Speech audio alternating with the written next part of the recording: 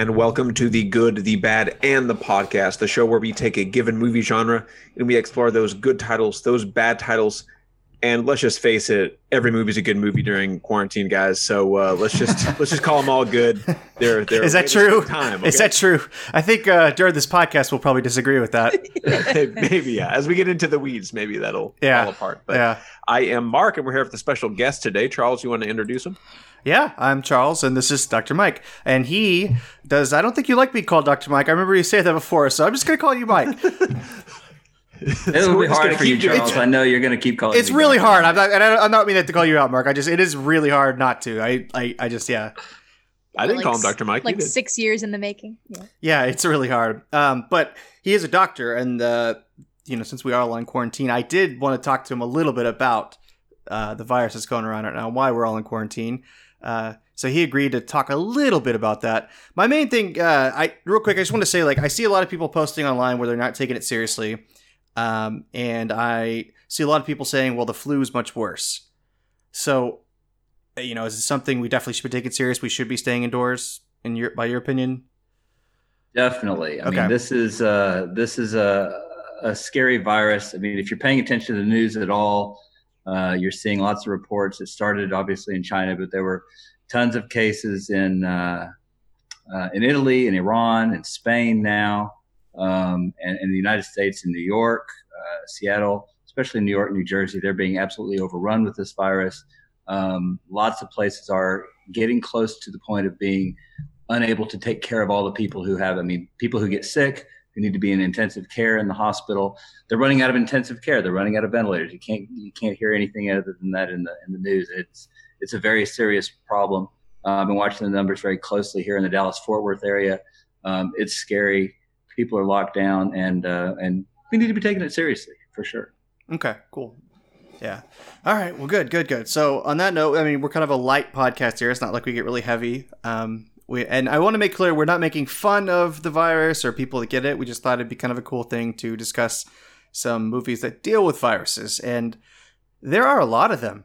This was a hard list to whittle down. We did put it down to 7 and more like 6 because I'm the only one that watched one of the movies. But we didn't even get some of the really big ones. I think Outbreak comes up a lot. People talk about. We're not doing that one. And then you got any number of zombie films like the 28 Days Later or Dawn of the Dead. Any of those would have worked. We're also not including the Planet of the Apes movies, especially the last one, War of the Planet of the Apes. That dealt with it. But hopefully we are doing a pretty eclectic but good list that runs the gamut here. So I think we're going to be starting with 12 Monkeys from 95. Anybody have the synopsis pulled up for that one? You catching us off guard here a little bit. I don't. There are 12 monkeys. Well, we went from serious discussion about a virus to let's talk about 12 monkeys. Let's do it. And also, Kelly made a fancy new graphic for us, so I can turn on this handy dandy. Oh, look at that. Only problem is it covers up half of Mark's face in that view. Wasn't counting on that. but is it my good half or my bad half? Which is which? Okay, I've got a synopsis here. 12 monkeys. In a future world devastated by disease, a convict is sent back in time to gather information about the man-made virus that wiped out most of the human population on the planet. All right, and so with that, we're going to play the trailer.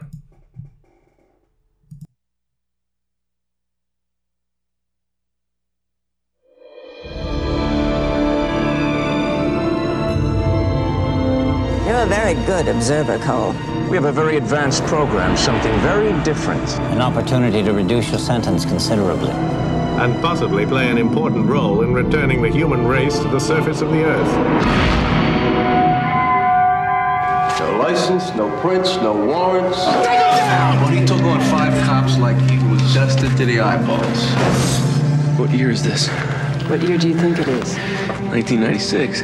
That's the future, James. Do you think you're living in the future? I am simply trying to gather information to help the people in the present trace the path of the virus.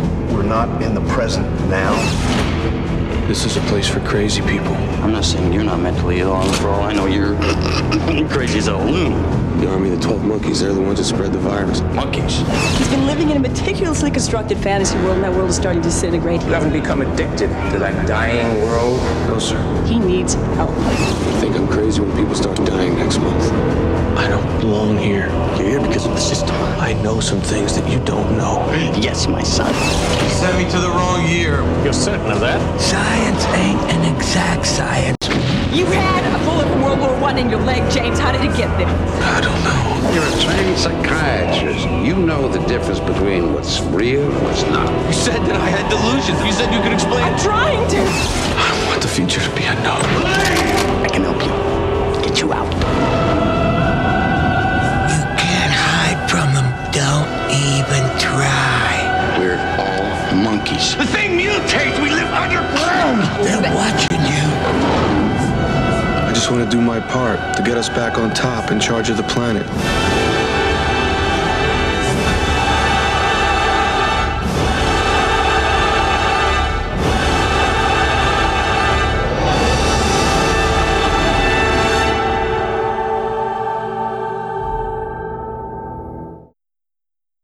And that was 12 Monkeys with Brad Pitt and Bruce Willis. Hey, look at that lower third. Looks nice there. Yeah, there we go. Yeah. So I don't know. I actually, I kind of like this movie, even though it's a little weird and bizarre. I think Mike had made some derogatory comments about it maybe earlier. Do we want to start with his opinion? Go for it. That's putting him on the spot, though, but go for it. Well, I didn't mean to be derogatory. It was just, it's a really interesting story. I always find Terry Gilliam's movies kind of hard to follow. I think he focuses on the visual aspect of movie making, and he makes movies that are really interesting to watch, to look at, and this is no exception. But I find the plot really convoluted. I feel like there were details that he sort of alluded to, and you had to be really super paying attention. I think you go back and watch again, you catch more of it the second time around. I think his movies do reward close attention and repeated watching. But the first time around, I just sort of kept scratching my head saying, what is going on with this movie?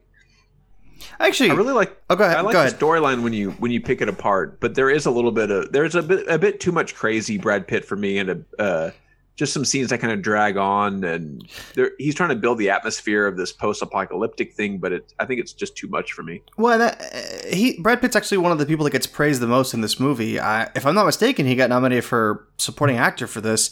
Wow. I think he's just way too over the top for me. But it does fit in line with, what you're saying, Mike, about the rest of Terry Gilliam's films. They are kind of over the top. This very much fits in like with Brazil and all that. But I like this movie, and I like the way it deals with time travel and how it's not split alternate, parallel universes. This is everything that happens. It's already happened. If it's going to happen, it's happened, kind of thing. There's a time. I love time travel movies, and there's a time travel story by Robert Heinlein, and it's a short story, and I'm blanking on the title, but it very much deals with that idea that people from the future come back and affect the past, and you see the same character in 3 different timelines, and he sort of alters his own future several times, and that's what this felt like to me. Yeah, and the other thing I didn't like about it per se was that the movie's called 12 Monkeys, and the 12 Monkey Army has nothing to do with the virus. Like, it's a big, I don't know, it's kind of a big tease, a big cheat, I think, because Brad Pitt's character has nothing to do with it. His army has nothing to do with it. You could say, well, that's a big twist, but I don't know. And I haven't watched the series. There's a television series also called 12 Monkeys. I mean, how do you do that? Like, now you've got a whole series that has nothing to do with its title. It's a MacGuffin, essentially. It's just chasing it the entire time. That bothers me. I wish that it had more to do with it, because especially early on, there's the feeling where Bruce Willis makes the comment when he's in 1990 to Brad Pitt about how sometimes he wished, it's happy it wiped out the Earth. And then later on, he thinks, oh man, did I start this whole thing? Did I give Brad Pitt that idea? That's a cool thought. It's like, was Bruce Willis going back in time? Did he inadvertently start this? But they just do away with that because it doesn't matter. So yeah. But I do like this movie. I love time travel movies. Have you guys seen Primer? That's it's a really like micro budget film, and where was it made? It was made here somewhere. Like it was made at a college here somewhere in DFW for like $5,000, and it was made by actual students that are studying it, like physicists and all that. So they wanted to make it as accurate as possible. Is that the one where they climb in the box? Yeah, I believe so. Yes, and then it's very confusing, very trippy. Yes. Like someone was showing a chart that showed like the way timelines work in movies. Like they showed like Back to the Future in 1985 when it splits off, and very simple things. And they show Primer; it's just lines going everywhere, which always cracks me up. But yeah, I mean, so I like that aspect of it. I like the end. I like the twist, with Bruce Willis and all that. But I just didn't really think the Brad Pitt character or any of the stuff in the Asylum really worked because they just kind of cheated you of it at the end. But Kelly, what do you think? You're kind of silent up there. Yeah, no, I didn't really. I don't know. It wasn't really for me, I don't think. I mean, I appreciated all the things about it that you're talking about, like the concept of it and just the idea. But it reminded me of, I think it's Snatch, right? Where Brad Pitt is like another crazy character that it's like almost, it's just way too much. Like I couldn't get into it at all. I was like, how much longer am I going to have to watch this? Wow. Yeah. And was he trying to get away from like the pretty boy Brad Pitt thing in this movie, or that's what struck me because it was so over the top that I felt like he was trying to escape the well, it was typecasting, maybe. Really early in his career too. I mean, he had made Legends of the Fall, yeah, and something else that was really early. But I mean, this was all Thelma and Louise within the first couple of years of his career. So I don't know if the pretty boy Brad Pitt thing had really caught on too much. But when he shot this, I don't know if any of those other movies had come out. I don't remember. Well, but also, I mean, he was so over the top, and I guess he's wearing. They did something with his eyes. He wearing like a different colored eye or different. Just looks slightly, different. Yeah. But yeah, I to your point, Kelly, I actually really liked him in Snatch. I loved that performance, and I thought that was one of the ones where nobody else is. Anyway. It's been a while since I've seen that movie. To me, that is like the ultimate movie that dudes like. that got the girl. I don't know. Like I watched it on multiple dates with multiple people, and I'll just leave it at that. Was that the litmus test? Well, wait a minute. For the guys you dated. Snatch. Okay. Maybe you just don't like it. Maybe I just don't like it. I don't know. Anyway, I accept that that's a possibility. I actually really do like that movie. And I love his performance in it. That movie, I would. I thought he was nuts enough in it, and the accent he did was crazy. But one thing I was going to mention about 12 Monkeys is I think it was really tightly written because you had the Bruce Willis, when they introduced his character, you had the two bodyguards bring him in and they said, this one's a violent one. And they kind of read off the list of all the things he had done. And you're like, oh, he's a violent guy. But then you realize, no, he's got those strikes against him because of all the stuff he does in the movie throughout going back. And then he gets all those crimes against him because he's trying to stop this. And you're like, oh, so he's not a violent character. That to me, that was kind of cool. But to that end, though, I thought he was a little. I thought his acting was bad, but he was a little too aggressive, a little too nuts. Sometimes I was thinking, okay, yeah, you're trying to save the world. I get that, but just tone it down just a bit. Be a little more nicer. Some of that, it got to be the directing with Terry Gilliam, I would think. Yeah. But can I just ask, is Bruce Willis a good actor? I think so. No? I think I don't know. I think he is. Go ahead. I mean, I want to think that he is. He is. Like, if you watch him in his ultimate roles, but there's been several movies lately. Well, back it up though. What would you consider his ultimate roles though? We gotta go back to that. He's great in Die Hard. Like, okay. He's good in, what's that movie? Red. He's really good in. I mean, I don't know if that's one of his ultimate roles, but it's just one that pops into my mind. Or The Sixth Sense. Oh yeah, The Sixth Sense, of course, yeah, and I'm just thinking of, but maybe it's this podcast, like the good, bad, ugly nature of it. Like I feel like I've watched a lot of stuff this recently. It's like two-thirds of everything we watch are not good. Well, what's the one? Bonfire of the Vanities. The Bonfire of the Vanities. True. Yeah, right. And then you watch this movie, and he's a little bit Bonfire of the Vanities ish. Yeah. It wasn't as bad as Brad Pitt for me. It was more palatable, but it was a struggle, I must say. I'm sorry, guys. No, I mean, no, I'm not taking it personally. It's not like it was an open movie. question for me because coming in, I was like, oh, Bruce Willis, he's a good, and then I realized, no, he's a popular actor.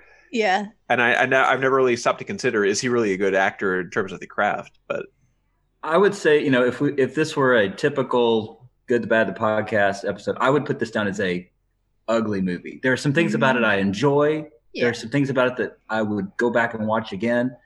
But ultimately, on a first watch, I was like, I thought about it a lot. I mean, I like movies that make me keep thinking about them. And I think it definitely made me think for a couple of days, kept going back to the plot and piecing it back together. Oh, that was pretty smart. Oh, that was kind of cool. But the actual experience of watching it, I was scratching my head the whole time going, what is happening? I cannot follow this movie. Yeah. Until the end when it all kind of comes together. You're like, oh, I get it. See, for me, it's not quite ugly enough and it's not quite good enough. I'm kind of more neutral about it. You know what I mean? I think it's, I don't know. I mean, part of it is because I think of ugly films and I'm like, okay, now this at least has really good production value and this is not The Room. But so this is one I would just be really neutral about personally. Speaking of which, Charles, I saw you shared something the other day about The Room. Yes. Would you like to share anything about that? That was an April Fool's joke, by the way. If you didn't, dang it! that punked me. That was about that wasn't mine. It was High Def Digest. They were saying that the 4K version of The Room was coming soon, and the article reads really like it's like, okay, because for those that don't know, Tommy Wiseau shot The Room on really nice high def cameras and film. Yeah. He had 2 cameras running. And so he has, like, if he wanted to, he could make a 4K master that would look amazing. But it's not coming out. It's fake. I believed it. Yeah, I'm spreading fake news. Because that movie needs to look amazing. It does. It does look amazing. Well, that's like me. I want to buy the Blu-ray of the Santa Claus movie. They made one that they restored both the Spanish language version and the dubbed. So, okay, bueno. Yeah. All right. Well, let's move on to the next one then. Yeah. Let's go. We're going to be talking about Contagion. So go ahead, Mark.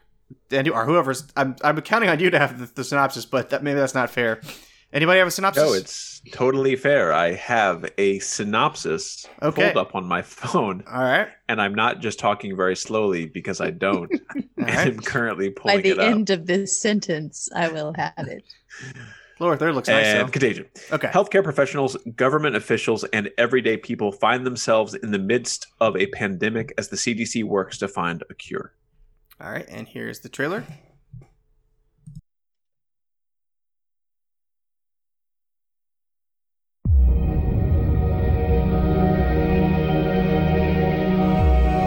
It was a groundbreaking ceremony for a new factory. Did she mention seeing anyone who was sick? Anyone on a plane at the airport? No, she said she was jet lagged. The average person touches their face 3 to 5 times every waking minute. In between, we're touching doorknobs, water fountains, and each other. Beth. Mom? No, go up to your room, honey. So we have a virus with no treatment protocol and no vaccine at this time. You had a seizure this morning, Beth. She had a history of seizures and allergies. As of last night, there were 32 cases. Unfortunately, she did die. Right. So can I go talk to her? Mr. Amoff, your wife is dead. What are you talking about? Okay. What happened to her? What happened to her? Is there any way someone could weaponize the bird flu? Is that what we're looking at? Someone doesn't have to weaponize the bird flu. The birds are doing that. Watch this. It's transmission, so we just need to know which direction. On day 1, there were 2 people, and then 4, and then 16. In 3 months, it's 1 billion. That's where we're headed. They're calling out the National Guard. They're moving the president underground. People will panic. Get away! It will tip over. The truth is being kept from the world. Cook your samples, destroy everything.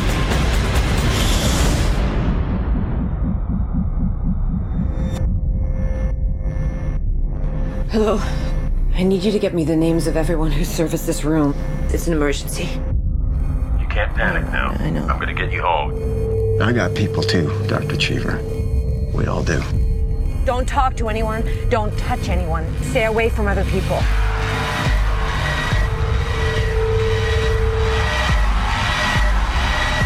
Get back in your car. We're not sick. It's figuring us out faster than we're figuring it out. It's mutated.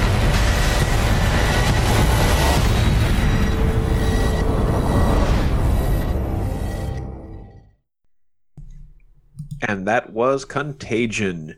And for my money, this is probably the most realistic and kind of heartrending movie to watch during an actual pandemic because it's so realistically done. And it's very similar to what's going on now. That kind of creeped me out. That creeped me out a lot. And on top of that, if we were discussing like Good, Bad, and Ugly, like we're saying, this would probably be a good example of these kind of movies because it's so well done. It operates as a thriller. Steven Soderbergh, great director on this one, but it's kind of amazing how creepy it is and how they're able to. There's a lot of exposition, being able to explain it to the audience, even though these are scientists talking about it, but it works. They give you just enough. It's not too unrealistic the way they talk about it and say it. So, but yeah, so I like this movie a lot. It genuinely creeps me out. I think the part that gets me, and I don't know why, like it's when they're sawing her head, like when they're testing Gwyneth Paltrow's head, and they put the thing. Like I don't know why. It's a simple thing. It's not even that particularly that gory, but for some reason that just gets me. That there's a chill in that moment where it's like this is real. Well, and you don't get to see what they're seeing. You just have that moment where you see the flap of skin come out. They're looking inside the brain and they're like, oh my God, and you don't call everyone. Oh, yeah. It's you get chills.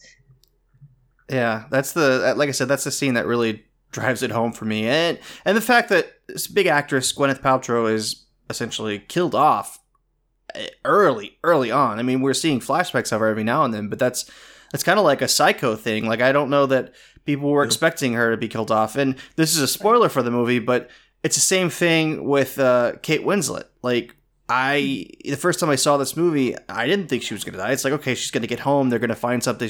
No, it's just cut to her. She's, dead. That's, again, these are kind of things I think they pull the wool out, they pull the rug out from under us and they subvert what you think is going to happen. And I really do like that. It seems more realistic that way because you don't know who's going to live or die at any given point. So. Yeah, I mean, and it's realistic in the sense that with what we're going through now with coronavirus, like people who are on the front lines are certainly not immune. I mean, anybody, this woman, you want her to live because she's so passionate about understanding it and spreading only the facts and all this, and then she's one of the heroes of the movie and she dies with no preamble. And I mean, we're seeing that. I agree with you, Charles. Like this movie kind of freaked me out. Well, and then the one thing I would say that I'm kind of mixed about this part, but it's the whole thing with the Chinese people kidnapping the doctor. I felt like that plot was a little weird. They didn't really expand on it enough for me. I liked what she was doing. I liked that they were going through the video, and it was really cool, and they were saying who passed it to who and all that. I did like that. But I just thought that was like the one segment that it didn't really need, Yeah.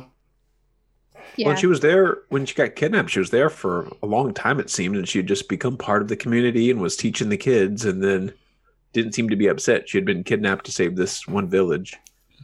Right, and I gather that they're implying she's going to go and help him, although I don't know how she's going to help him. I guess she has she didn't take hers, did she? I guess he handed it to her at the airport and said you took a placebo, so maybe she has. I was going to say I think they sort of implied that she left the airport and went back to save them because she was sad that they were all. But did she have the vaccination at that point? She hadn't used it. And she was I don't think she took it. Okay, so maybe it implied she would go back and copy it or something. I don't know.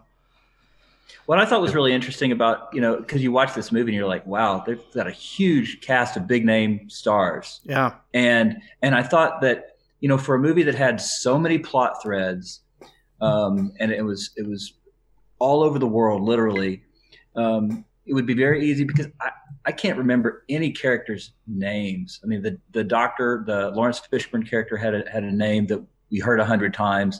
And I guess Matt Damon's character, we heard his name a lot, but a lot of these characters, we didn't really get their names and latch onto them.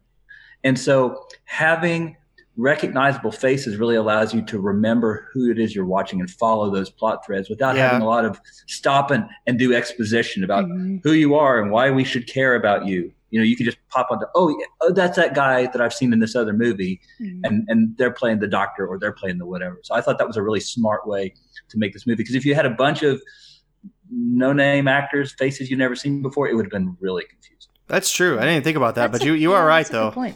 And also it works to the point, like I was saying earlier, too, that you don't expect these big actors to die suddenly. You expect them all to be heroes. So it works for a lot of reasons. Yeah. And also they're fantastic actors. Go ahead. Kind of subverts our expectations of this is an important person to the human society structure. And the virus doesn't care about any of that. It'll kill indiscriminately. One other thing I was going to say too, when the house across the street is broken into, that Matt Damon watches, that's also another thing that really hits home. Like for me, like that creeped me out. Well, can I ask? Did he find bodies or anything of that? Because he went to look and he didn't find them, right? I don't know. I mean, I know he got I don't think he found bodies. I guess I don't really know what they were implying there, but he did go to look. That was because I assumed you would, for dramatic effect, you would show him discovering the dead neighbors, but he just took their gun, right? Yeah, that's all I saw is he took the gun. Yeah. But you're right. There had to have been something that happened.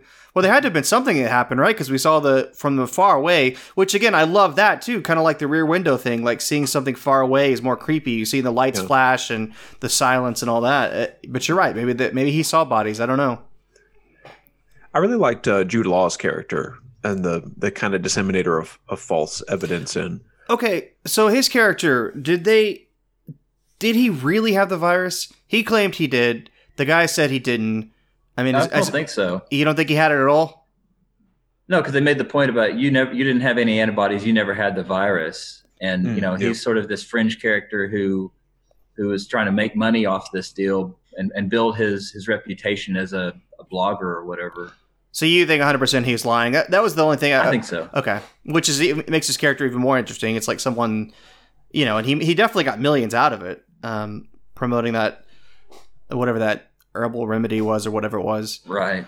Forsythia. Yeah, and that's an interesting thing on it because again, there's for right now what we're going with. There's lots of people doing stuff. I mean, even they're talking about the different stuff you could take like over the counter, mix together and drink, and it's killing people. So, when we started talking about this movie, you guys said it seems so real compared to what's going on right now, and I actually a couple times went back and said they made this movie in 2011. It was that long ago because it seemed like it was ripped from the headlines. It was like made last week to parallel what's going on today. I mean, it felt it does very real.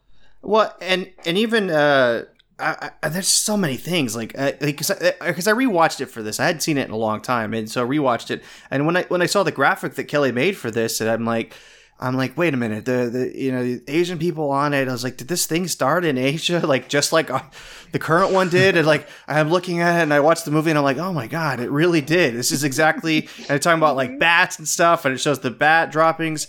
Yep. It's like, holy cow. But to that end though, I mean, as a doctor, Mike, I mean, I don't know. Is this realistic the way you think these things go down like this? I mean, is a science right behind it from what you're seeing? It seemed very. I mean, I wasn't trying to be critical of it. I probably could pick some nits here and there, but for the most part, yeah, it felt very, very right on. Because like I was saying earlier, it kind of felt like they were doing exposition where they had to figure out a way to explain to the audience these complicated things. And I thought to me, it seemed like they did a really good job where it didn't feel like they were dumbing it down, but it didn't feel like too much exposition. Right. When they're talking about like the R naught and all that, that's really interesting stuff, I thought. Yeah. Well, and the whole idea of the lady who created the vaccine, then testing it out on herself, that did feel a little fake to me. I don't really think it would go down like that. I mean, yes, in the old days, Richard Jenner, who developed the smallpox vaccine, tested it on himself and his kids or whatever. But, I don't think it's going to go down like that with the coronavirus that we're dealing with now. I think they'll actually have, real clinical trials and not just, give it to themselves and hope for the best. Go, breathe on somebody or have somebody breathe on them with the virus and, well, maybe I got infected or not. Yeah. And it seemed to go really quickly. And, one of the big news stories now is how long it's going to take, 12 to 18 months before we develop a virus and can get it tested and approved and manufactured and distributed. And obviously we're dealing with a movie where they've got a compressed time, but I didn't really get a great sense of the timeline, from when the virus started, I think right before Thanksgiving, and to when they were doing the draft, the lottery for who's going to get the vaccine. It all seemed very compressed. And that part probably wasn't very realistic, unfortunately. The other interesting difference I've noticed between the movie and coronavirus is how quickly we shut everything down. Compared to in the movie, there's like this virus that kills within a couple of days, like everybody, and they just shut down the one school. They're like, every other school in the district is open, but, just kind of keep your distance. Whereas we're like, nobody go to work. Nobody, like, let's stop this now. So, yeah. That has to do with the incubation period too, right? Because you could asymptomatic, but still passing it along to other people. Yeah. Mm-hmm. All right. Anything else you guys want to say, or ready to move on to the next one? We're good. All right. So we're going to talk about The Last Man on Earth, which, again, I think I'm the only one that watched it all the way through. Mike said he watched 10 to 20 minutes of it or so. Who has 30? Who has a synopsis, or is it me? I don't know. I've got it. Okay, go ahead. The Last Man on Earth. When a disease turns all of humanity into the living dead, the last man on Earth becomes a reluctant vampire hunter. 1964. All right. Well, I'm going to play the trailer then. We switch you to the state capitol, where His Excellency, the Governor, is speaking from the Executive Mansion. Further, I have, in conjunction with the federal government, declared this state to be a disaster area.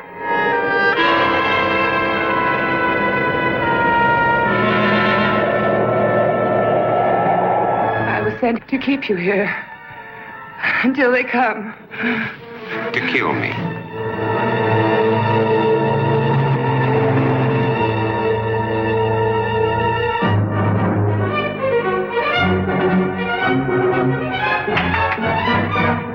Vampires, alive among the lifeless, that make the night hideous with their inhuman cravings.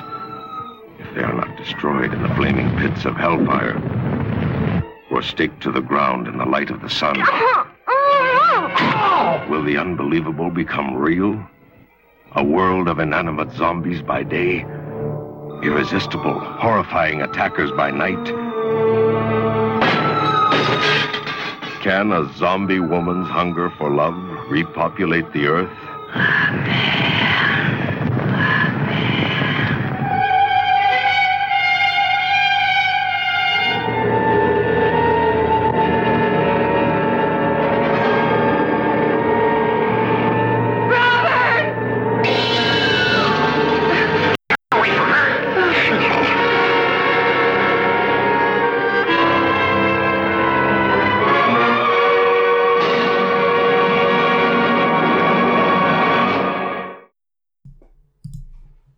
And that was The Last Man on Earth with Vincent Price, 1964, which only Charles watched. Charles, go. Okay, so there are there are three movie versions of the book, which the book is called I Am Legend, and I think it was written in 1954 or 1959. I'm not sure, but they say that out of the three, Omega Man, I Am Legend, and this one, that this one is the closest to the book. I don't know. I'm mixed about this movie. There's a lot of good things about it. I love Vincent Price. He's great. And I like that this really sets up the premise of zombies. I mean, this is before Night of the Living Dead, even when this came out. So I feel like in a lot of ways it's kind of the grandfather to the modern zombie movie. But it's the last one I saw to these versions. I saw them in reverse order. I saw I Am Legend first, then Omega Man, then this one. And I this is definitely, I don't know if I say it's my least favorite version, but they're all so different, and I don't particularly like the villains in this, the zombie-like creatures that they are. I much preferred them in I Am Legend. Of course, I don't even know what I thought of the ones in Omega Man, but I think that's the biggest difference in all these movies is the villains are all so different. You go from like zombies in this one to like a religious horde in Omega Man to straight up vampires in I Am Legend, and so that's the biggest thing. This one kind of plays out like an episode of Twilight Zone. Good or bad, and there's a lot of narration, especially at the beginning. He is just narrating everything he's doing. It's like, okay, I get it. You got to kill them, you got to take them in, fine. But I think it would have been so much better without the narration and the ending, which I won't really get into, but it is very different from the other two movies. So if I don't know, it's hard to say. I haven't read the book, so I don't know, but. Dr. Mike, which you watched the first 10 minutes of it or 20? I don't remember which one you said. I watched probably 20 or 30 minutes. It was about an hour and a half long. I watched probably a third of it. It was slow. It felt like it was a low budget 50s science fiction movie, which it was. And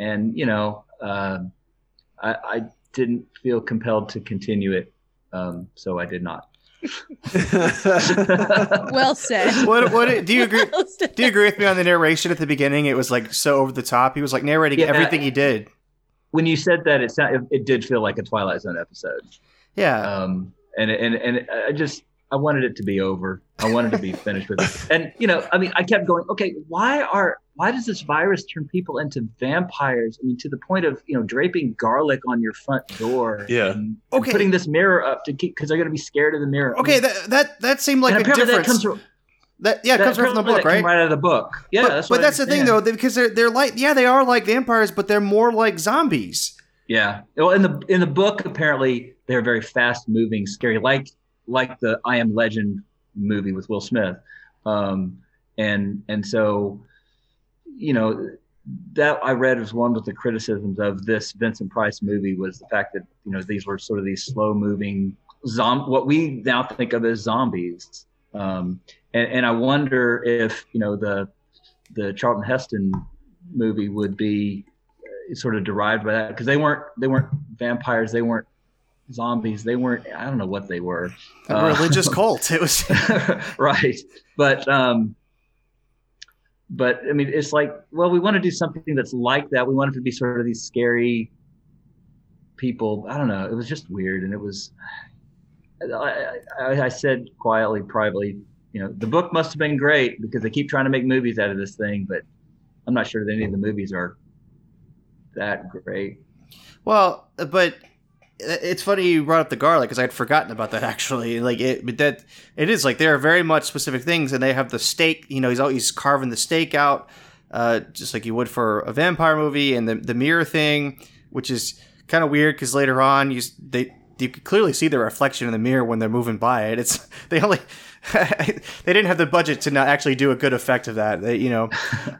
But yeah, it is like a zombie vampire hybrid thing, and then at the end, like, again, I'm not going to get into spoilers of it too much, but the humans, or the surviving humans, are the bad guys in this one, which is just that blows my mind. Anyway, that's totally different from the rest of the movies. You guys want to switch to the? I wouldn't say that, but we'll get into that in the next two, I guess. Well, the actual surviving humans. I mean, not the religious cult kind of thing. To bring up the whole vampire thing, like we said, they hadn't really what we think of as cinema zombie thing hadn't really been created yet, and why were they vampires? Because I don't think this book was that old. I think it was written in I think it's 50s, 54, I think. Yeah. And vampires were very much a thing, and I thought it was interesting. This was made, I believe, by Hammer Films, which did the whole vampire revival with Peter Cushing and Christopher Lee. So there's that connection too. So I just wonder if sort of vampires were part of the cultural monster zeitgeist, and that's what the author brought in, and that's what they brought in. Yeah. Here, even though it doesn't really make sense why a virus would turn people into garlic-fearing vampires. I mean, that's just bizarro to me. But there's some good plots of the movie. It could be done. It's not necessarily this one. All right, you guys ready to talk about Omega Man, since we've already kind of brought it up a little bit?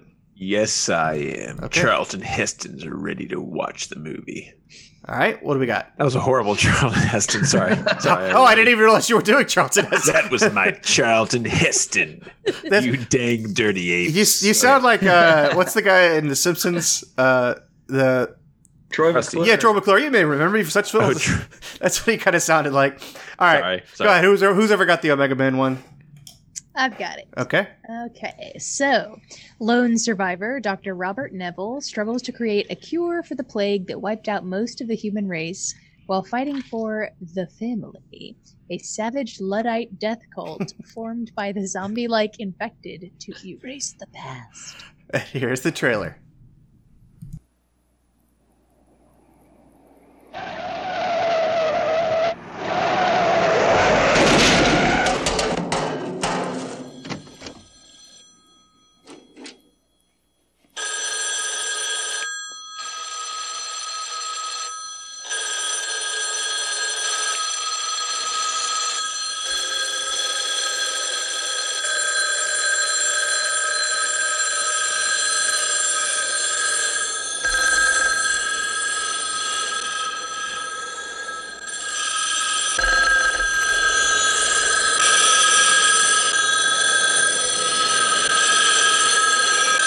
There is no phone ringing, damn it! The last man on Earth lives in a fortress.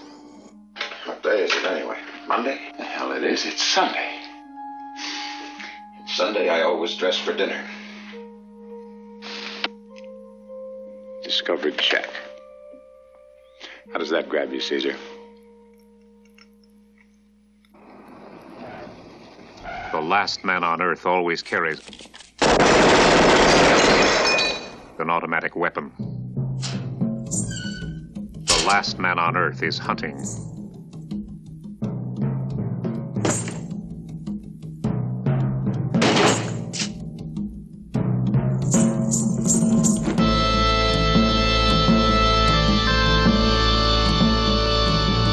Because the last man on Earth is not alone.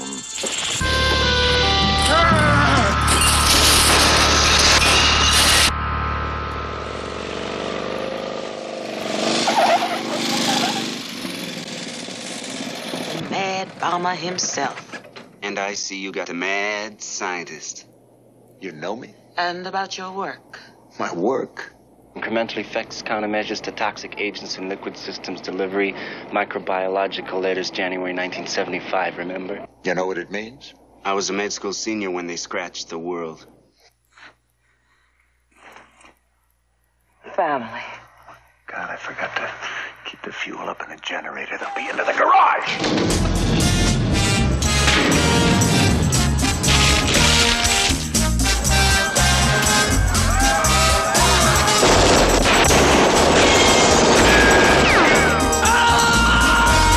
This is not the place where all the dead were burned.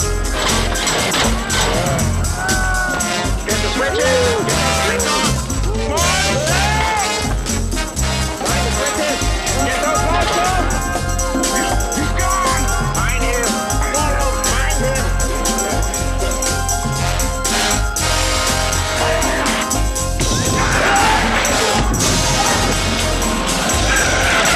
Damn it, left and step on it!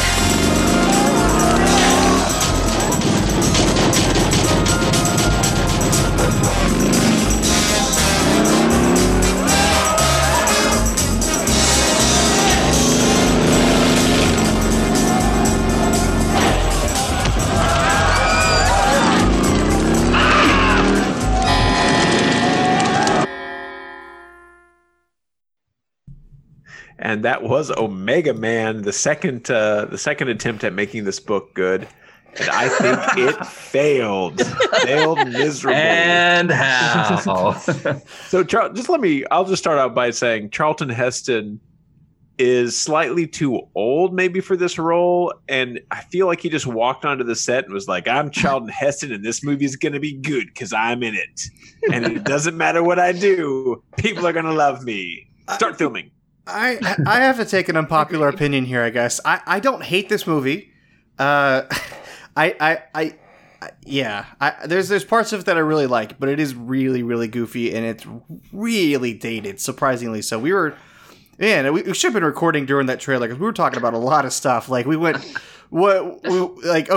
talking about how he doesn't have his shirt on for a lot of this movie, and is he sexy? Kelly apparently thinks so. I don't know. I think he is, and I'm not ashamed to I'm not trying to call you out on it per se. I just didn't see that. I would have thought that, that people would see this and be like, oh, no, but okay. Well, I think he aged somewhat well. He definitely has dad bod, which we mentioned, but it reminded me of like Sean Connery as James Bond in the later movies, where it's like, it's almost like the Family Guy, in shape, out of shape guy. It's like, is he in shape? Is he out of shape? I can't tell. Even in some of the early Connery James Bond movies. I mean, by today's standards, was he buffed up or whatever? Beefcake. Not remotely. He was, sort of scrawny shoulders and big barrel chested from smoking all the time, I guess. and he didn't, no abs, sort of this like sort of soft, not fat, flabby, but just sort of soft belly. And, I'm sorry, Kelly, you probably are angry at us because you think Sean Connery's the stud muffin too. I'm sure. I mean, I do think he's. Although your favorite is Roger Moore, right? No, how dare you, Charles? That's the line. Okay, I just want to know where it's at. But we were talking about a lot of stuff in this. Like the trailer is ridiculous. The movie's better than the trailer makes it out to be, which. Okay, but in my opinion, I think so. Debatable. But we were talking about there's like the lack of music at the beginning, and then when there is music, it's that kind of 70s style, and I don't know. And I even like the part that I don't know that I like about it, but the part where he's driving around and then all of a sudden he gets out, they speed up the film and he shoots, and it's just so cheesy the way they do it, and then he's just kind of Charlton Heston almost like walking off. It's like John Wayne kind of walk. He's all happy with himself, and. That's the part that I think is a little too much. I like Charlton Heston as an actor, but this is a very weird role for him. I thought, and the fact that they play up the race part of this a lot, like especially with with him and the I can't think of her character's name, but when he finally meets someone that's a human, and Lisa. They even like play up a thing about when they're about to make love, like, is it only because of the last people that exist? And I think at one point she calls him a honky, and there's just it's a weird thing. Like there's a lot of like 70s style and a lot of like racism and dealing with it in awkward ways. On the other hand, I thought it was really surprising that in 1971 they did a movie with a mixed race on-screen love scene. Yeah, I would assume that was like really provocative at the time. Was it not? I don't know. No, and I agree with that. I definitely agree with that. It was surprising to me that it dealt with that at all. Yeah. And for whatever reason, there was like no chemistry between those two. Yeah. And the scene where he discovers her, she's like pretending to be the mannequin. Yeah. It's like, really? Is this really what we're going to do with this scene? Yeah, apparently it is. Like moving, obviously. Like, girl, do it This was better. another movie that I had so much trouble sort of piecing together the plot. And they kept doing these weird flashbacks. So there was a war between China and Russia. And then there was, it wasn't actually, I think, a virus. I think it was a bacteria disease. And there's something about a lot of people died from it, but some people didn't. They turned into these sort of albino, scarred up with weird eyes. I don't know. Okay, but they're not really vampires in this one, right? And they're not really zombies. No, they're just sort of like there's sort of disease from the they're blind, I guess. I couldn't tell if they were actually blind or not. Well, they could see in the dark, but the light. I think that was the blind them. But that's my point. You spend so much time kind of what is happening in this movie? What is the story? What are these people? What is the family? What's the background? And you want, I think if you're going to make this with that particular twist on this novel, today, the audiences would almost demand that you please explain what is happening. Please give me a Star Wars scroll. Just tell me what happened in the first 30 seconds of the movie so I can follow what's going on. Yeah, because I agree. It was just hard to follow. I know I sound like a broken record that I can't follow any of these movies. I'm not stupid, but I felt really stupid watching these movies. Sorry about that. Sorry, when I was making the list, I wasn't trying to make you stupid. I feel stupid. And actually, you just reminded me of something too. The bad guys with the white makeup and the contact lens eyes thing because of the virus. That's even another aspect where they bring up race into it, because there's a black actor in the white makeup, and I think the other guy even says, "We're all brothers here." They I feel like they kept bringing the race aspect of it in, which was interesting.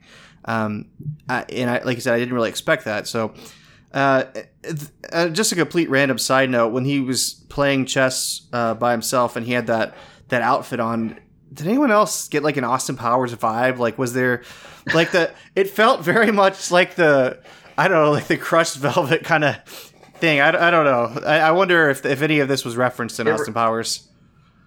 It reminded me of Seinfeld's pirate shirt. Yeah, that's true too. I don't want to be a pirate. The puffy shirt. Again, this very, very, very dated movie. Now they do call him by the right name. His Robert Neville in this one, whereas in Last Man on Earth they changed the name to Morgan for some reason, and that's a cool aspect in both of this one and Last Man on Earth, where they're calling out his name from the street. They do it a little bit in the Will Smith version, but it's very hard to hear. But this one, they're actually calling his name out. That does creep me out a little bit.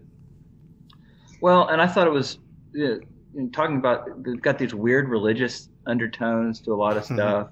And at the very end, where he dies in the fountain and his blood, and he's laid out like he's on a cross. Yeah. Sort of weird religious imagery. And like he died to save his people. I don't know. Again, I'm not sure what they were trying to do, but I was so confused through so much of this movie. Yeah. Well, and he did the that is similar to The Last Man on Earth, more similar to that one than it is to the Will Smith version. Anyway, go ahead, Kelly. What were you gonna say?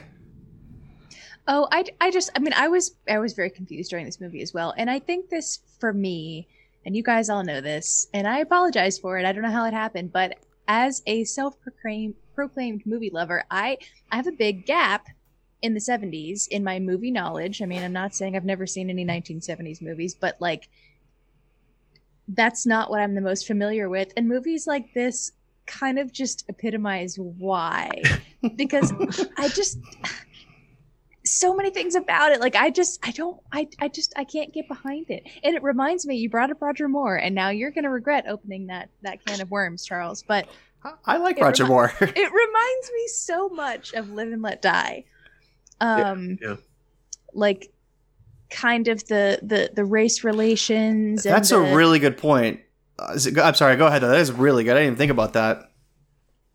They feel so similar. I mean, and of course, like Live and Let Die is a little bit cheesier, campier than this, but it has some of the same tones and some of the same, like, just virile white man, like, racing through the streets and saving the day with his cunning, and then all these just the music and the music and the lack thereof. And I don't know, it's too similar for me to not draw parallels between, and I appreciate things about it, but yeah, I feel like it was a skippable movie overall.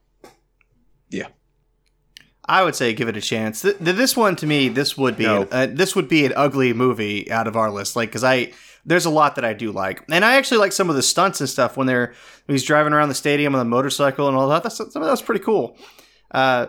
Anyway, but apparently I'm outnumbered on that. Yeah. I was bored by this movie, which is my number one quality of a bad pig. All right, you guys ready? My criterion for whether or not it's a bad movie or an ugly movie is, would I watch it again? And I definitely don't ever want to have to watch this movie again. Yeah. And I actually let my son watch part of it just to kind of show him, because I was telling you guys, he's a big Simpsons fan. This movie is parodied by The Simpsons. I think in the season 8 or 9 Halloween episode, they do a version where Homer is the last man on Earth, and all the people of Springfield have been nuked, I believe, and they all turn into mutants that try to attack him. And it's funny, and so I wanted my son to be able to get the joke, and he was like, "Dad, this movie is awful." I said, "I know, I'm so sorry." Dang. And I just read in the comment, Laura wrote that she wanted Charlton Heston to shoot the phone that was ringing. So that trailer is very weird, and that scene with the phones is weird. I give you that. Like it's the trailer is bizarre. There are no scenes in this movie that are not weird, Charles. That's true. Agreed. But the trailer makes it even more bizarre. All right, let's move on to I Am Legend then. All right, I Am Legend, surprisingly taken from the same book, has a very similar plot. Years after a plague kills most of humanity and transforms the rest into monsters, the sole survivor in New York City struggles valiantly to find a cure in this post-apocalyptic action thriller. Here's the trailer. Nothing happened the way it was supposed to happen. We're seeing mutations, cannibalistic hunger. Typical human behavior is now entirely absent.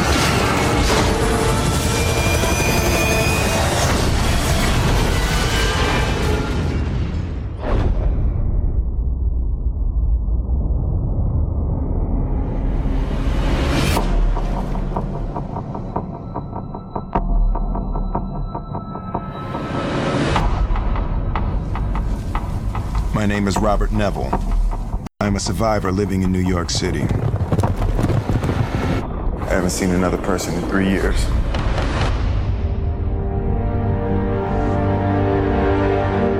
If there's anybody out there, anybody, please.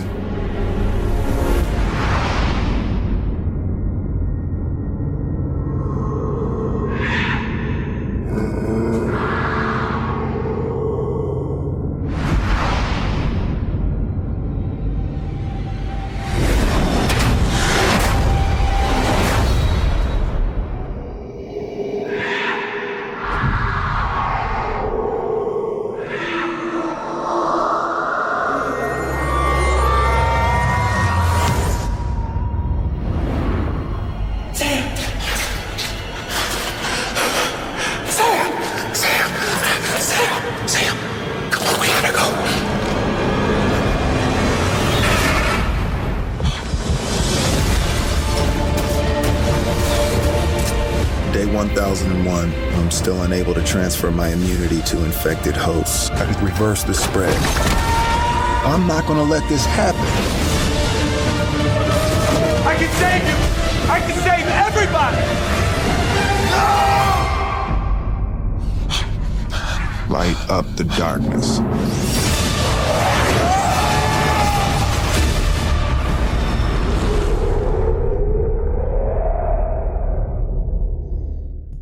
And that is I Am Legend with Will Smith, by far one of my favorites. I really want to know what Charles thinks about this movie. Really? Because I possibly have a gotcha, but I don't know. I don't want to. I want to hear your thoughts first. I don't know where that's going. I like this movie a lot. Okay. Do you like the ending? Okay, so I like the alternate ending better, much better. I don't know if you guys have seen that. I did watch it, yeah. So I'll just explain. So in the normal ending, spoilers ahead, press pause now if you don't want spoilers.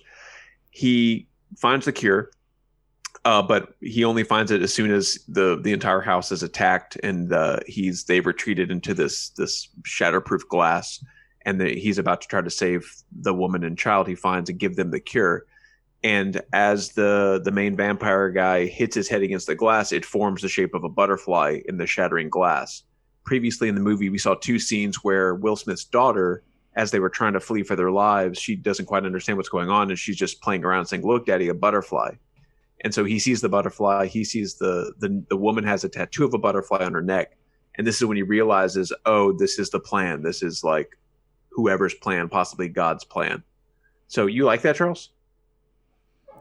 So in the alternate ending, this is a very loaded question. I think alternate ending, he sees the butterfly, and I kind of like the alternate ending better as well, Charles, because they flip the moral of the story, which is that the woman vampire he was testing the vaccine on was the love interest of the big bad vampire, supposedly, and so he realized that it wheels the woman out to be with him. And then we see all these the headshots of all the vampires he's killed to test the vaccine on, and we realize, oh, he's the murderer, right? Like he's the one who's been hunting and tracking all of them to test this vaccine. And so it's like, who's the bad guy here? And I much prefer that ending. And in fact, I think that was the original ending, but it didn't test well apparently, so they switched it out with the one that went theatrical. I like it. It's it is kind of a faith-based thing, and he's finally said in both versions he says, "I'm listening." And so I like that. But it also says that these people are still humans. They still have part of their humanity because he's able to. The main vampire stops from killing him and actually walks away with the girlfriend or whatever she was to him. But I did wonder, does that mean that there is a cure now and they're going to all be cured in that version? The other thing that this one does is throughout the movie, he's been broadcasting and he thinks he's alone. And this lady shows up, human lady, and, says, not only are you not alone, but there's a safe place that a lot of the last humans are going to, and he doesn't believe it. He thinks that's all hokey and will not believe it. In the theatrical version, after he blows himself up, she goes off and there really is a place like that. In the alternate ending, it's implied they're driving to it, but they don't know if it's actually there. So the alternate ending kind of takes that away, and you don't really know if there are other people or if that really is just like some myth that she's heard, Okay, so the reason I asked Charles is because I realized after watching this, think about it, it's exactly the plot of Signs. I figured that's where you were going with this movie. I actually thought that and you didn't like the contrived part where he realizes, oh, that's why. And to be honest, left the water. And to be honest, that's why the butterfly. And to be honest, I don't like the fact that he sees a butterfly tattoo on her, or on. He sees it on the woman, and he sees it on the vampire creature, right? Well, the vampire shatters the glass in the shape of a butterfly. In the alternate one? I assume it's in the alternate one. I can't remember. Yeah, I agree. I don't like that per se. I wish there was a different way to see it, but I love that. I actually like it that they're ambiguous about whether there's more people, because there's a scene in both versions where they're kind of arguing about this faith thing, and if God put this virus to people, or if it's just a human thing. And she has all this faith, and he has lost it. He's lost his faith. So in Mel Gibson in Signs, right? In the theatrical one, it's like Mel Gibson in Signs, because Mel Gibson's putting on he's going back to being a priest. He's putting on his outfit for that. And in the theatrical one of this, they're driving to the compound where there are humans, so the faith is kind of rewarded, right? In the alternate one, I don't know that the faith is really rewarded because you don't know. It's still ambiguous. I don't like the butterfly thing. I wish they would have done it personally. But I think there's no comparison as far as the ending, because the movie sets up this thing with the vampires being still kind of human and still intelligent, especially when they trap him and they're hanging him upside down. There's a lot of little moments like that, which again, I think this one is very different from the other two movies. It's these creatures, like you're talking earlier, Mike, these creatures are fast. So is that closer to the book? I don't know. Did the book have them talking? Because this one really doesn't have them talking much. But this one also, I feel like, tried to deal with it in a more realistic way. And it reminded me a lot of 28 Days Later, when they're showing like the empty city and the person walking around. That's what I kept thinking about. I love the visuals of this movie, especially towards the beginning. Yeah. And I think Will Smith is just an awesome actor in this. It's really one of my favorite performances of his, personally. It's so hyper realistic too. I feel like I think they got the details right, where I was never like, this isn't what it would be like to be alone in New York City. It felt really real to me. Well, even him, like, putting down stuff to kind of throw off the scent every time he went in, and having the watch that would beep and the shutting down all of that felt more realistic. And he was traumatized by it. And the way he would sleep in the tub, it's a horrible lifestyle. Whereas the Charlton Heston, yeah, it's a terrible lifestyle, but they made it seem like he's just crazy and he's randy and he's swinging Charlton. I don't know. That's just kind of what I got from it. Like, it's almost his normal lifestyle. It's just a little more contained. I don't know. Yeah. A lot more emotion came through in this movie. And I mean, how, to your point about Will Smith being an amazing actor, like, how awesome do you have to be to carry an entire movie almost by yourself? Yeah. There was just about nobody else in this movie, and I was engaged from start to finish. And I know, like, people always, when this movie comes up in conversation, it always comes up like, oh, the dog, but like, the dog, you got, like, I mean, it was a gut punch. The dog, I don't know how they did it, but the dog gives an amazing performance. However they got that out of that creature, like, it legitimately, especially when he like runs in that building and is scared underneath the table and won't come out. Like, it's just so many moments like that where I'm like, yeah, this is a really good performance. Well, that was actually, it was a Frank Oz puppet that they used. Yeah. Sorry. Bad joke. It gives me chills just to think about it. Like, I'm a big dog person, and the fact that this was his only companion for 3 years, and she saved his life. And she was a puppy. She's like the last thing he has of his family. I know. That got me. That was one of the saddest. I mean, I've seen a lot of sad movies, but like, that moment was up there for me. And I just watched Onward. Ooh. By the way, have you guys seen that movie? No, I haven't. We just watched it last night. Oh man, I like that movie a lot, because Disney put it out on Disney Plus like really early because it was playing in theaters a month ago. And that movie, I don't know how you guys felt about it, but man, that ending was almost like a gut punch. That was a Coco. Coco still has it on me. Yeah, Coco is really sad too. Every time. Anyway, all right, Mike, any thoughts? Nope. Okay. I've been quiet because I haven't seen this. I haven't seen I Am Legend in 12 years or whenever it came out. That was the last time I saw it, unfortunately. So I remember liking it, but I don't remember. I would definitely put this as a good one as well. It's up there. And I love the opening with what's her name, Emma Thompson, on the news thing. It's like, oh yeah, we cured cancer. Like, It's another one of those like really eerie moments, and then it just shows the empty New York. I don't know. It's just I really, really like that. And I like that we never see her again. Yeah. She's just like the specter of this movie of, she was supposed to be a savior and failed. Was the so this one's in New York City. Was Omega Man in LA? I think so, yes. Okay, I couldn't remember. Okay, this one, the visuals of it, I love seeing it, and they really did that. They had like empty sections of New York, which when there's like a live Times Square thing that you can watch, and it shows how empty it is now. And I think of this movie, it's another one of those like reality, life imitating art kind of thing. All right. Yep. So the next two movies are both Cabin Fever, and I have a feeling a little more upbeat here. I feel like we're gonna get some fun stuff. I don't really know what you guys think, but we'll see. So who's got the synopsis for the 2002 one? I do. Okay, go ahead. 5 college graduates rent a cabin in the woods and begin to fall victim to a horrifying flesh-eating virus, which attracts the unwanted attention of the homicidal local. All right, we're going to play the trailer. You know when you've known someone a long time and you just want to kiss them just to see if they're a good kisser or not? There's nothing wrong with that, right? Stay.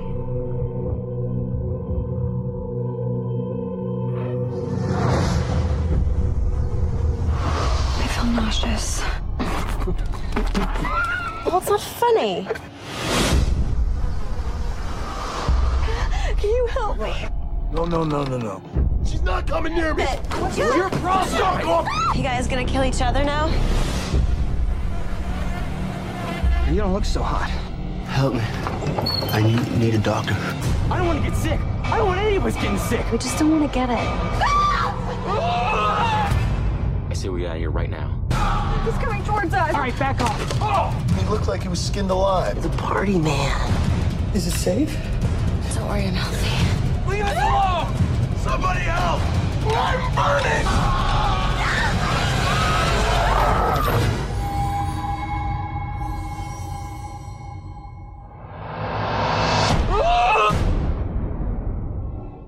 That is Cabin Fever 2002 version. And it's just awful stuff. I don't know. For me, I guess maybe ugly, not bad. My biggest takeaway is the weird side characters, the weed guy that comes to the campfire, and that's actually the director, right? Yeah. And he did a weird job. And then the police officer that was always talking about partying, man. Yeah, let's party. We can party. And okay, the little kid who bites people. I totally want a sign on my front porch that says "Do not sit next to Dennis." Okay, because he said at the beginning, you should make a sign, and when they come back later, there's a sign that says "Don't sit next to Dennis." Okay, so I have a thing. I would definitely say this is an ugly movie, and compared to the remake, this is like Oscar worthy, I think. But having said all that, I don't understand some of the plot points. The dog at the beginning, was that guy, and the dog Pancakes is the dog's name, I guess. Was that guy Patient Zero? That's what I assume. That's where it first transferred from animal to human? Yeah. Okay, so what does the boy have to do with it, and what does the bunny outfit have to do with it? Well, the bunny was the bunny one in this one? I thought it was only in the remake. No, there was a bunny at the end. Yeah, when he was being moved in the hospital. Yeah, they moved past an open room, and there's like a guy standing there. Was it a doctor working on a patient? I think so. It was in the trailer just for a little bit here. They just showed it in the trailer. I have to imagine that Eli Roth thinks bunny masks are scary, and that's why he said, "Oh, I'm going to put that in the movie." And then, well, could it be a reference to The Shining? Was that a bunny outfit, or was that a different animal outfit? It's a bear or a dog. Yeah, that's what I thought. But anyway, but so I don't understand it though. Is it just him like freaking out, like in a little nightmare kind of scenario in this one? So I will say this, and again, this is not a hard movie to follow, but there were a lot of these weird things that you kind of go, "What's the point there?" And so, yeah, the weird side characters really jumped out at me too. But then when I watched the 2016 version, which we'll talk about, there's a whole thing that I didn't pick up the first time, where the hobo cousin Henry or whatever his name was, who's the first guy you see who gets splattered by the dog, he calls the dog Pancakes, and then at least in the 2016 movie, the little kid who bites people, Dennis, says something of pancakes, yeah. And there's this connection that, oh, maybe the kid got the disease from the dog but didn't affect him the same way, or maybe the kid gave the dog the disease and that's why the kid's kind of deranged and bites people. I don't know. I mean, did he bite the dog? That's exactly right. That's what I was wondering too. Like, I don't get it. Mystery that makes this movie amazing, guys. It makes this movie something. I'm not sure amazing is the word I would go for. What about the scene when the kid, like halfway through or whenever it is, when the kid is like, pancakes, and then does this slow motion jujitsu, like karate, whatever it is. Yes. Like, what's that? This whole movie could be nothing to do with anything. What's that? Yeah. And you mentioned Eli Roth as making the cameo as the weed dealer at the campfire. Mm-hmm. He's also is he not the killer in the flashback scene?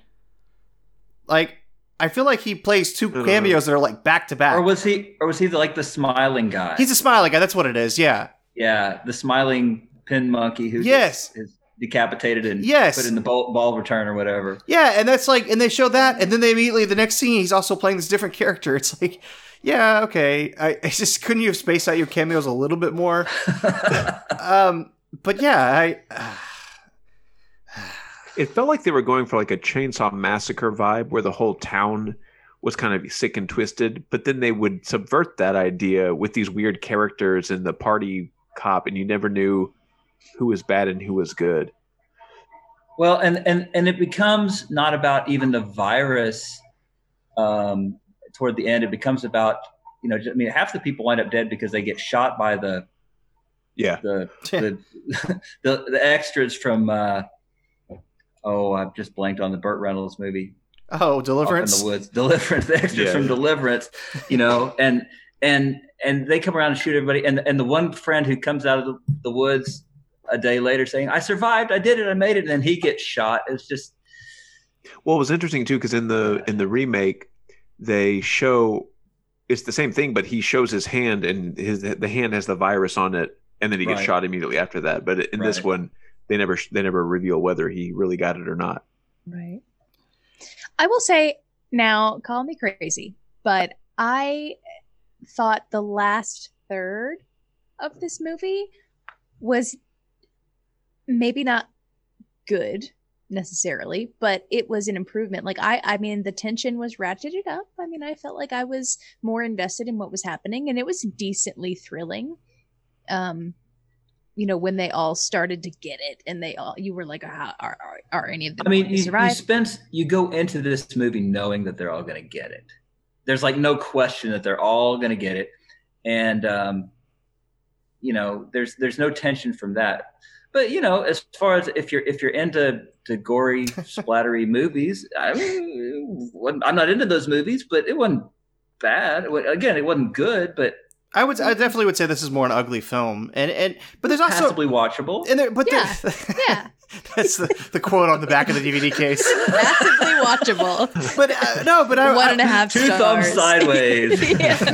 But I would say that there's a sense of humor in this one, that it's funnier right, that is severely lacking in the next one. Which there's like a tongue in cheek. Okay. Do you guys want to talk? Where do you go to the next one?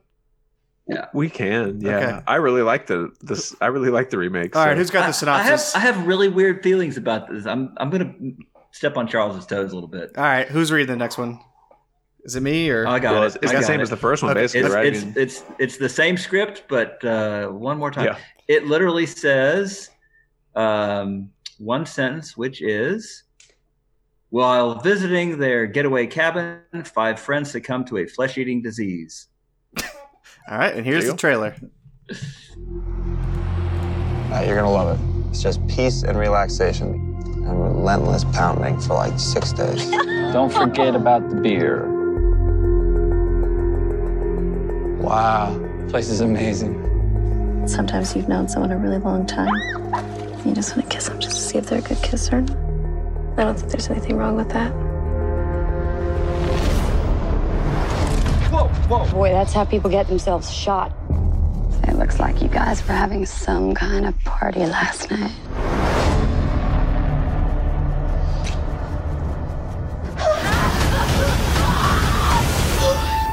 She's sick. I'm not dying like that. What do you mean dying? No, any one of you could have it. Them kids got disease. If cattle get sick, you gotta kill it before it spreads the rest of the herd. Where are you going? To get help. I don't want to get sick. I don't want any of us to get sick.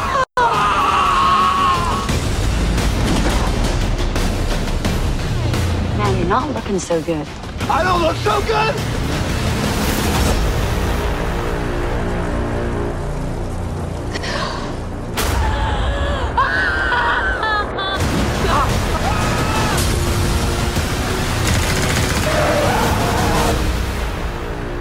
We're all gonna get it. We're all gonna get sick. Billy, please.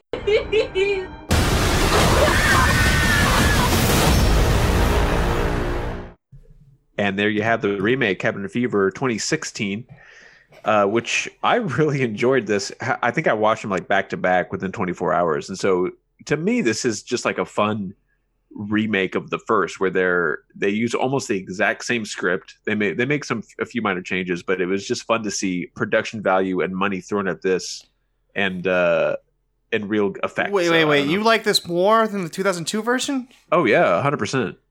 Seriously? Are you kidding? So, okay, yeah. Wow, okay.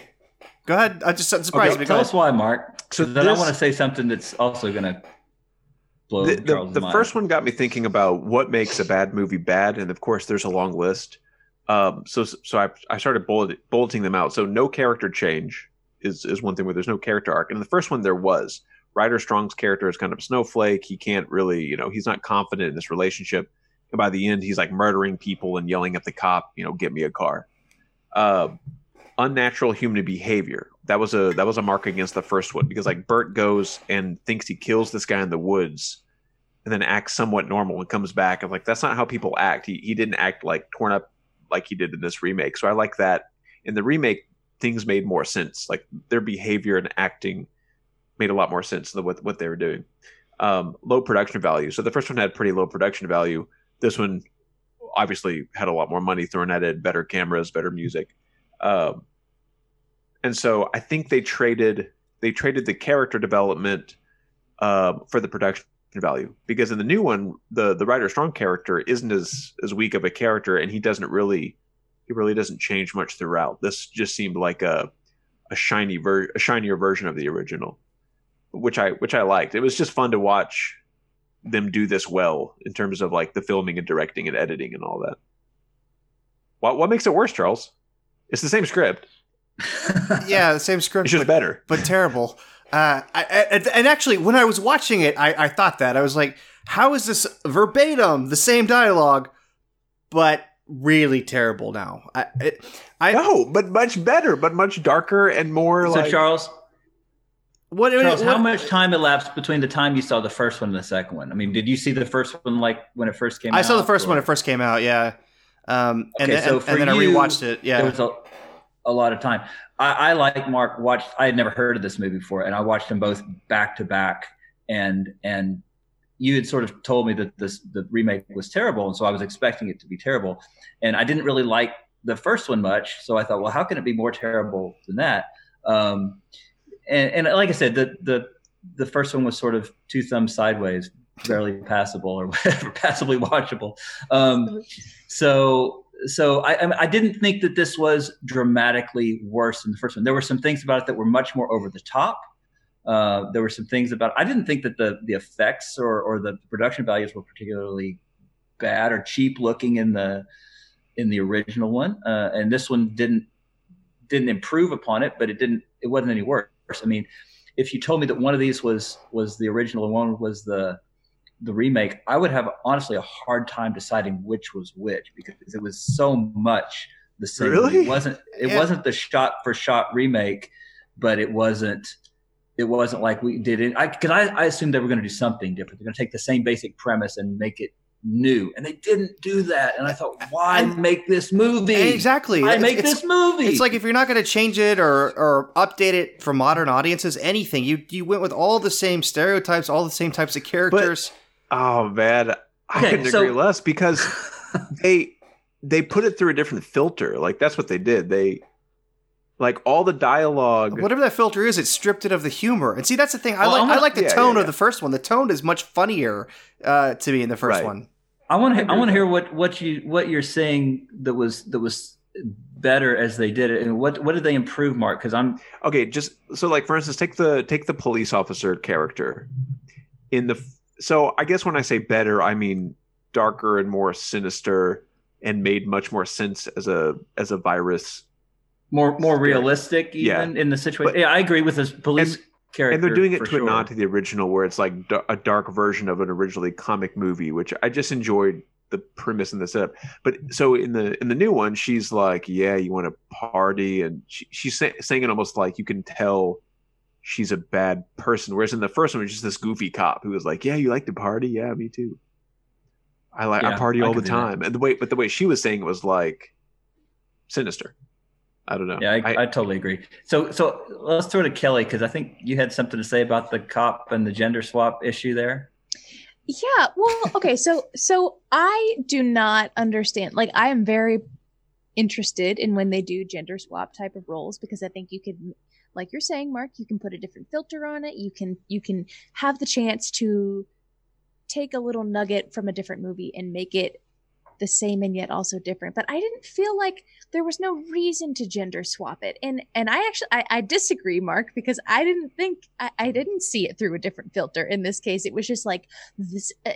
in the first one, when all he was like, party, 5 pounds of dangling meat, I just chalked it up to some kind of quirky 2002 humor, but it didn't feel like anything that any human would say, especially not in 2016 when she was repeating those same lines. And so I couldn't really get into it. And I didn't she had this scar on her eye right here, and it never explained why she had that. True. And so it was like, is she part of the whole pancakes phenomena? I don't know. And then when she That's where the boy bit her. Maybe. The eye. And then it was like, oh yeah, she's hot. Oh yeah, that little peach in there, she's real sweet. Like all these little lines, and I'm just like, why? Who would ever say that? And why are you saying that? And bad. You guys are all three wrong. Charles, did you like Tusk? Tusk is an ugly. It's an ugly film. I do like it, but it's ugly. That's what this reminds me of tone wise. It's like what the the original Cabin Fever. Top. The original Cabin Fever was more like Tusk. This is they took all the humor out. Tusk at least had some humor in it. Okay, all right. So here's my big thing on this movie. When I watched the first one, like you said, all the characters are sort of these stereotypes. You had the bad girl, and you had sort of the frat boy, and you had like the big beefy jock dude, and I guess the main character, the not Saved by the Bell. What's the show he was from? Boy Meets World. Yeah. The Boy Meets. I kept calling him Savage's big brother, Fred Savage's big brother. But they all had like their defined roles, and they all had different physical looks to them, so I could tell who they were.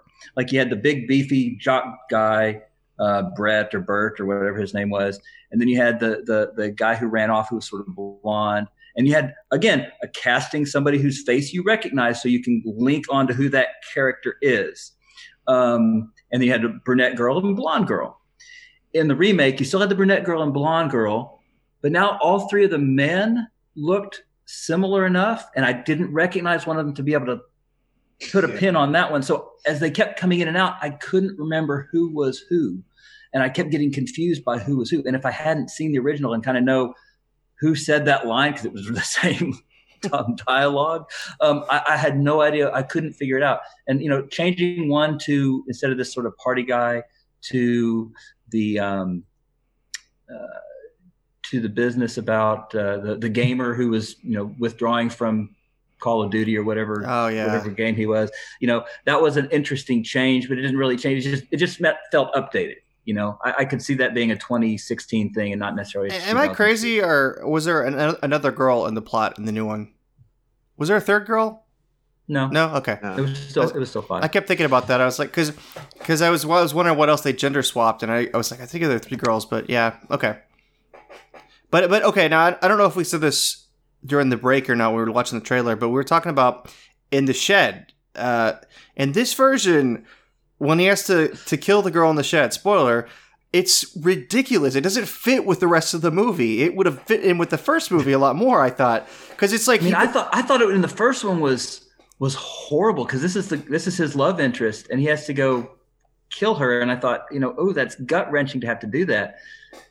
And in the remake, it's not just gut wrenching, it's horrifying, because he tries to kill her and doesn't, and then he, spoiler alert, douses her with gasoline or lighter fluid or something, and sets her on fire, and she's just wait, but that's after he put a shovel through her mouth that didn't kill her, and she's like, try again, kill me. She's like, try harder, or whatever she said.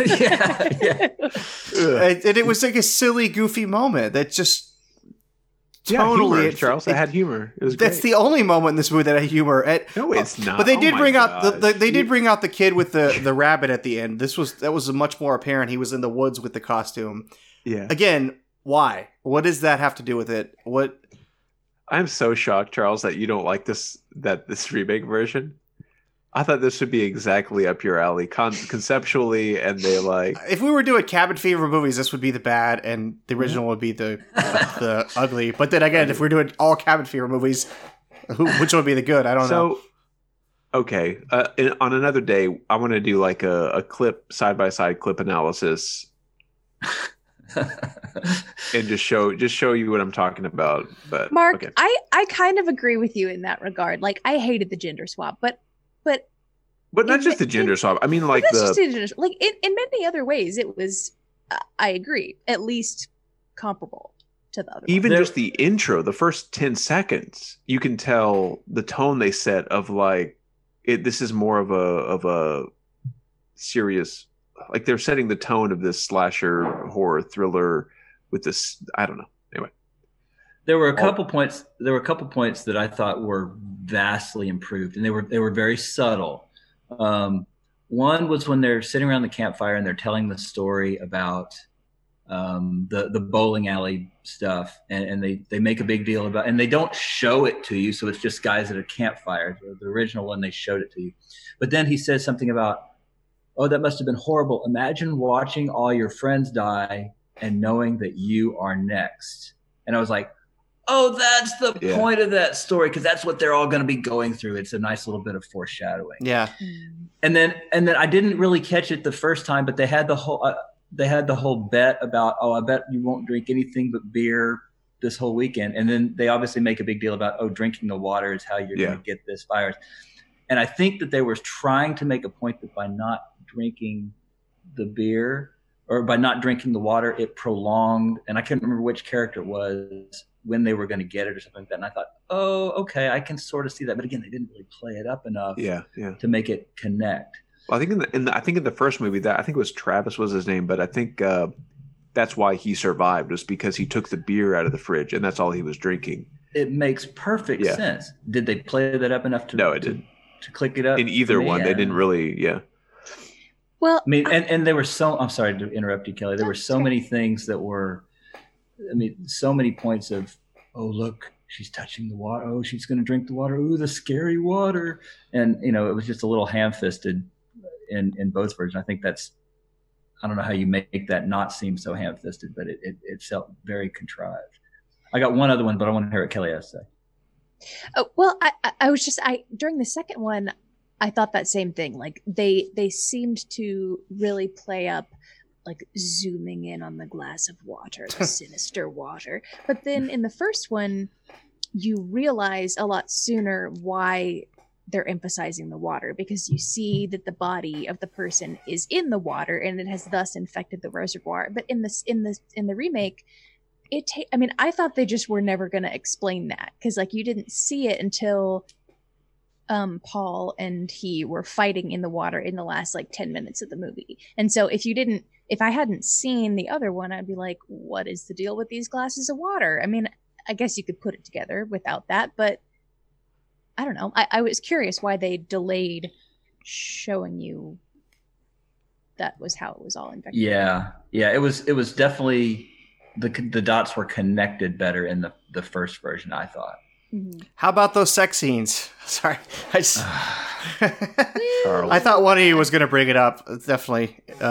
No, it had to be Charles every time. Par for the course. It's par for the course for horror movies. I mean, I'm not even teen fazed slasher by movie. It. Yeah, they were that gratuitous compared to any other. No, they weren't. And movies, actually, I preferred the original one. Again, the shaving scene when she's shaving her legs and the flesh is coming off. I thought it was much more impactful in the first one, the way it was done. I didn't understand why she was in the bath to begin with in either of them, and why she just kept putting a razor against her skin, knowing that all these people are getting flesh-eating viruses. Yeah. But I mean, the sex scenes were gratuitous when they're just like, they both have it. And they're like, oh, we might as well sleep together. Okay. And that made no sense to me, character-wise, in either version. Nope. Yeah. It was like, why? That was stupid. He goes, and the main character, what was his name? You guys were saying his name, like, was that the main guy? Well, whoever it was. He goes from being, in love with the blonde girl and then broken up about horrified by the fact that she's the dying. Oh, there's another thing we could talk about is the creepy way he starts fondling her while she's basically blacked out. She was like smiling at him and told him to stay with her. And I don't know. Okay. Sorry. it was pretty creepy to me. Okay. But then, he goes back and forth from, he's in love with her, and then he's, having sex with the other girl, and then he's horrified that he's got to deal with his original girl. It was just, like you said, all over the place. There was no character continuity to me. Yeah. The other thing that I thought was a vast improvement in the second version, sorry, Charles, was the loss of the joke revolving around the gun being sold to the Negroes. Oh yeah. Oh. When they did that the first time, it was just like so cringy and bad. And when they get to the end and it's like, oh, it's a setup for the world's worst joke. I could not believe. I felt like the whole movie was made because he just wanted to make that joke. He couldn't make a 5-minute short film about that joke. He had to turn it into a 90-minute horror film. Yeah. And when they didn't do that the second time, I thought, okay, at least somebody somewhere said, okay, no, we're not signing off on this bad moment. Well, Eli Roth produced this one too. I just want to point that out. It's funny too, but I agree because, with you. I agree with you on that. That joke was terrible. You could never do that today.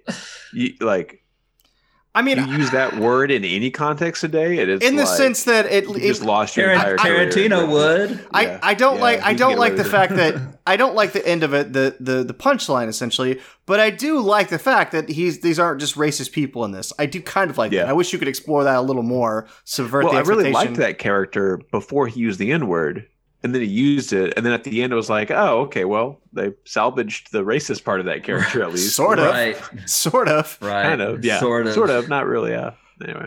Speaking of Tarantino, you could draw the Tarantino line through Eli Roth to Brad Pitt, and then Bruce Willis. There's a lot of Tarantino connections in all these movies we're talking about today. It's true. No Will Smith yet. Dang.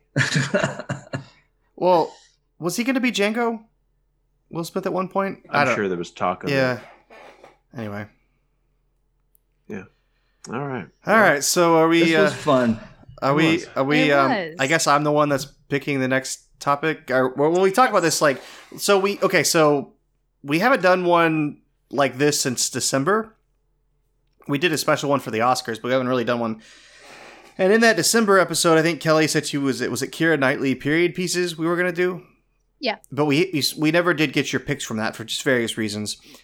So I just wanted to be clear. I'm not stepping on your toes here. I'm not cutting you off. This is, I have. This was a voluntary thing. Yeah, yes. I was asked to do it. So, okay. Now. You jerk, Charles. I know. Every time. I just want it to be known. We will eventually circle back to the Keira Knightley. But I have a lot that we could choose from. And so when I was asked, do I have one ready? It's like, yeah, probably. So I don't, the one I'm going to pick, I don't want to get, I've done similar ones, but here we go. Anyway, I want to do one over animal and human hybrid movies. Okay. I know we've done one over live action talking animals and all that, but I don't have a thing or a fetish. No, that's different, man. Yeah, so different. I just wanted to be done. Because these are movies where, they're hybrid. It's a kind of mixture of both. So anyway, my picks in no particular order are Cats, the recent one. Oh no, that's right. Island of Dr. Monroe, the remake, not the original one. What year? It's in the 90s. I don't remember exactly what year. And then the original Planet of the Apes. Wow. Okay. With Charlton Heston. Yes. That's actually one of the reasons I went with this one, or just to tie into the Omega Man. I promise I will brush up on my Charlton and Heston impersonation. And you guys, I don't know if you remember, during Christmas break, and I was asking you guys, I was like, I might choose a topic. Have you guys seen Cats? Well, now you can watch it from the comfort of your own house. So great. You have to watch it from the comfort of your own house. There is no other choice. Yes. And there's I don't want to get into it, but there's a special cut of the movie that's playing. I don't know if you've seen that on YouTube. With buttholes. Yes, that one. Yeah. We'll talk about it. Yeah, that's an interesting ridiculous. Cut. But anyway. Wow, I don't even know what that sound is. Oh, anyway. That's interesting picks. That was an interesting sound. Someone gave me the bell. Okay, cool. I think Chad is messaging you, Dr. Mike, and saying, let me know when you guys want to discuss Burbs and Joe versus the Volcano. Been there, done that. Yeah. Yeah, it's true. Wait, that was actually, have I posted that one yet? I did post it, I think. Yes. So I do have a lot I need to post. I'm going to work on that during this gap, but yeah. So Cats, Dr. Monroe, and Planet of the Apes. Island of Dr. Monroe and Planet of the Apes. But not the original Island of Dr. Monroe. I don't think I've ever seen the original from start to finish. That'll be good. This is the remake of it with Marlon Brando. No, I'm sorry, Planet of the Apes. Oh, okay, yeah. The original Planet of the Apes, but the remake of Dr. Monroe. Yeah. Also parodied in The Simpsons. Of course. All right, so you want to do the outro, Mark? Yes, I will do the outro, which is you can check us out at itsjustawesome.com or on iTunes and Twitter at Good Bad Podcast, all one word. And Charles, you want to add the last bit that I always forget? I don't know. What is it on iTunes? You always mention something else. We're on Google. We're on Google now too, right? Yeah, we're on Google and iTunes. I was gonna say was just be safe. Stay at home if you can. If you're essential and you're out there having to work, be safe. Do what you can. And thank you. Yeah, thank you for all that. But if you don't have to be, and if financially it makes sense for you, stay at home, please. Let's get that curve down. Yep. All right. So have a good one, guys. Yeah. Thanks everybody.